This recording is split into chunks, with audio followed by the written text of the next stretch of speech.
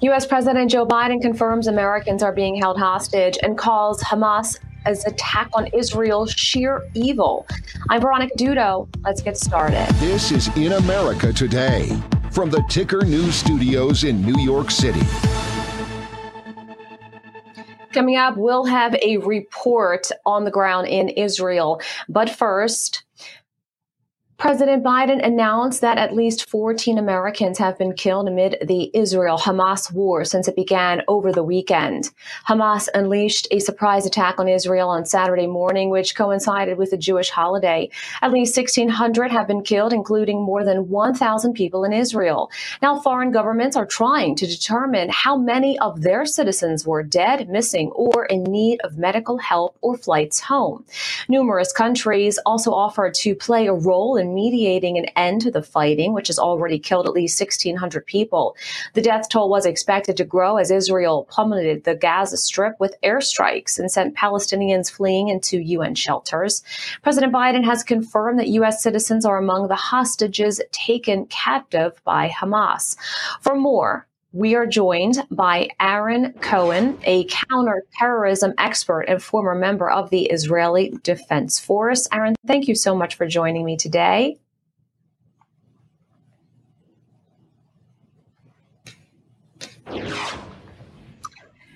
So first, let's begin with what Israeli Prime Minister Benjamin Netanyahu had said when he addressed the nation. What do you think was most important from his message? Well, Prime Minister Benjamin Netanyahu wants to make it very clear that the operational goal here is the complete destruction of Hamas. Obviously, that'll be done with a high degree of selectivity. Israel doesn't intentionally go after civilians like Hamas does. We certainly don't rape women in the streets and kill 80-plus-year-old grandparents and burn babies. However, the response that you're about to see from Israel, which the Prime Minister wanted to make very clear to the world, is that Israel's tired of playing games with this group. This group has committed one of the most horrific terrorist acts in the history of modern warfare. Right now, we have a hostage siege of epic proportions, which is our first priority, getting those hostages back. We've got multiple situations that are unfolding inside Israel. Israel's National Counter-Terror Hostage Rescue Unit, the AMAM, also known as the Yechidat Meuchedet Mishtartit, has been conducting non-stop hostage rescue extractions in southern Israel. Near Ofakim, which is near the Gaza border, as well as Kibbutz Be'eri, where operations have been successfully conducted. Now, the Prime Minister wants to make it very clear that the operations that are going to be conducted in Gaza will be to liberate and free every one of the Israeli hostages who have been taken captive, which will mean deploying those hostage rescue assets, which is on par with SEAL Team 6 and Delta Force, the British SAS. So right now, he just wanted to pave the way to make it very clear that we mean business, and it's time for Israel to do what it does best, which is go in and rescue our people. Now, the world is watching and waiting for what is presumed to be a ground offensive. When will this be launched, and what do you think we might see? I'm not going to discuss when it's going to be launched. The reason why is because there's many layers of operational security that need to be closely safeguarded for the sanctity of the operations. But I will say that what you're going to see here is you're going to see, or as we're seeing now, you're seeing 300,000 reservists that are being called up. These are seasoned combat veterans. The IDF has a mandatory conscript military.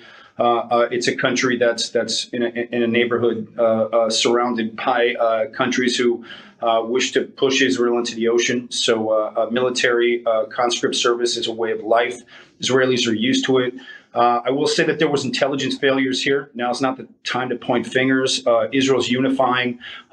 They're putting together a multi-pronged approach to being able to take out Hamas completely. And that includes these reservists. It also includes the activation of the Givati Brigade, which is an elite infantry brigade, which is attached to the Southern Command in Israel. This is Israel's equivalent to the United States Marine Corps, highly trained infantry, amphibious warriors who have already had a lot of experience with Gaza during the previous Gaza war.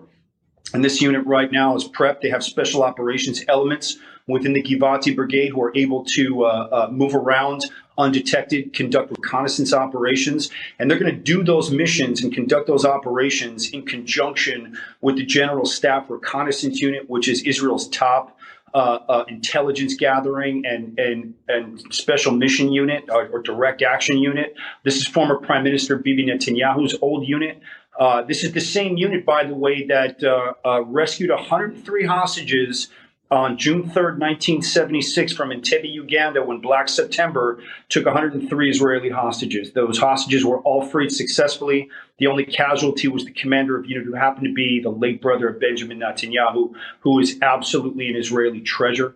So you're looking at 300,000 reservists. You're looking at another thousands of conscript Givati infantry soldiers who have a lot of experience in Gaza. And right now they're preparing to mount some type of counteroffensive. I can't tell you when it's going to be, but I do think that any hostage rescue missions that are going to be launched will likely be done congruent to when this offensive is launched. The reason why is because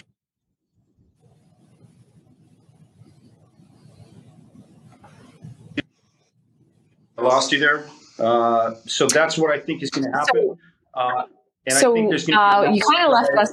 There's going to be a lot of action. I'm sorry. Continue.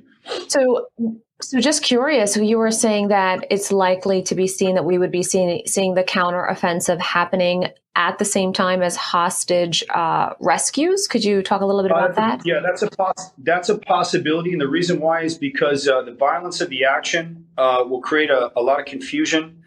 And amongst that confusion, that'll create a vacuum which will suck the Hamas terrorists into various pockets of where the Givati unit and the Givati brigade and those other infantry units are going to be conducting street-to-street operations. It's going to be methodical. It's going to be bloody. It's going to be very violent. It's very unfortunate.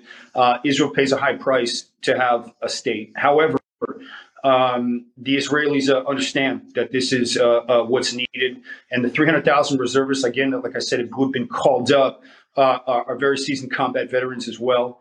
And Israel does best under stress. I'll tell you right now, Israel is focused. Israel's focused.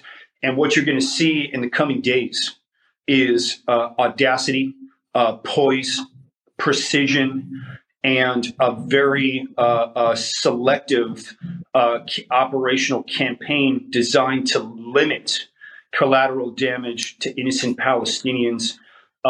We don't like to hurt civilians. In fact, if anything, we see ourselves as helping the Palestinians by ridding them of a terror organization who forced itself into power without an election. And we're very careful about that. We drop leaflets. We follow international rule or international law. It's very important to us. And this is, we're under the clock here. Let me just make that really clear. We're under the clock.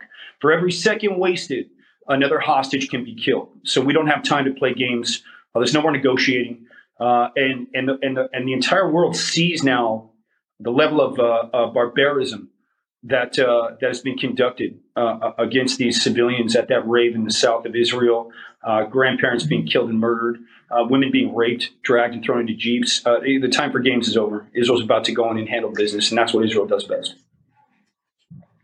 Has called Hamas's attack on Israel sheer evil, but there was no mention of Iran. Was this a mistake? No. Just we don't need to talk about Iran right now. Everybody knows that Iran is pulls the strings. They're the puppet master, the puppeteer. Hamas doesn't sneeze without a Kleenex from Hezbollah or from Iran, from the Ayatollah. That's we've known that for a long time. Israel's been ringing that message bell for 20 years. We don't need to talk about it. Israel's working quietly with our U.S. counterparts right now to move elements of the United States Navy and the fleet into the theater of operations. The U.S. is behind us, and the cooperation between our two countries is stronger than ever. We're America's forward operating base in the Middle East. We share intelligence.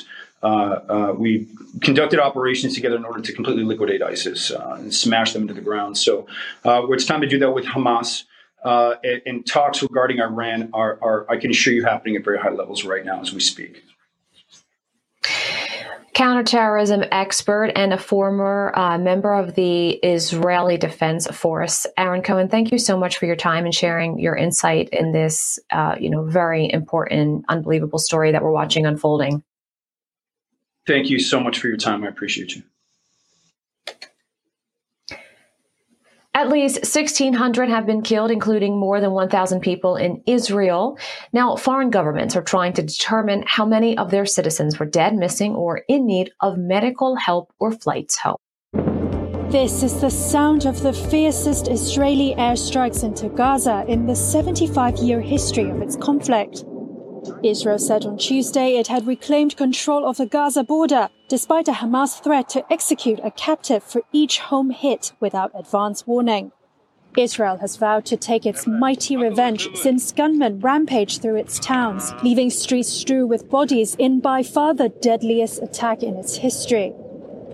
Hundreds were killed in the Hamas attacks, according to Israeli media, dwarfing the scale of any past attack by Islamists apart from 9/11. Scores of Israelis were taken to Gaza as hostages, with some paraded through the streets. Israel has called up hundreds and thousands of reservists and placed the Gaza Strip, home to 2.3 million people, under a total siege. And in Gaza, whole districts in the enclave have been flattened. Hundreds of Palestinians have been killed, according to Gaza's health ministry. This is the moment a nurse in Al-Shifa hospital in Gaza City found out her husband, also a medic, was among the deceased. My husband has been martyred, people, she shouts as she walked to break the news to her daughter, who cries and hugs her mother. At the morgue in Khan Yunis Hospital, medics called for relatives to pick up bodies quickly because there was no more space for the dead. The United Nations said nearly a tenth of the population have fled their homes in Gaza since the start of the hostilities. This woman and her family are one of them. What is our fault? What did my children do, she says. At one point, the Israeli military advised Gaza civilians to flee to Egypt, then backtracked, confirming that the crossing was closed and there was no way out. Israel's next move could be a ground offensive in the Gaza Strip, a territory it abandoned in 2005. Israeli armored vehicles were seen gathered near Gaza border on Tuesday. The total siege it announced on Monday would block even food and fuel from reaching the Strip. For more Ticker News, head to tickernews.co. I'll see you soon. More right after this.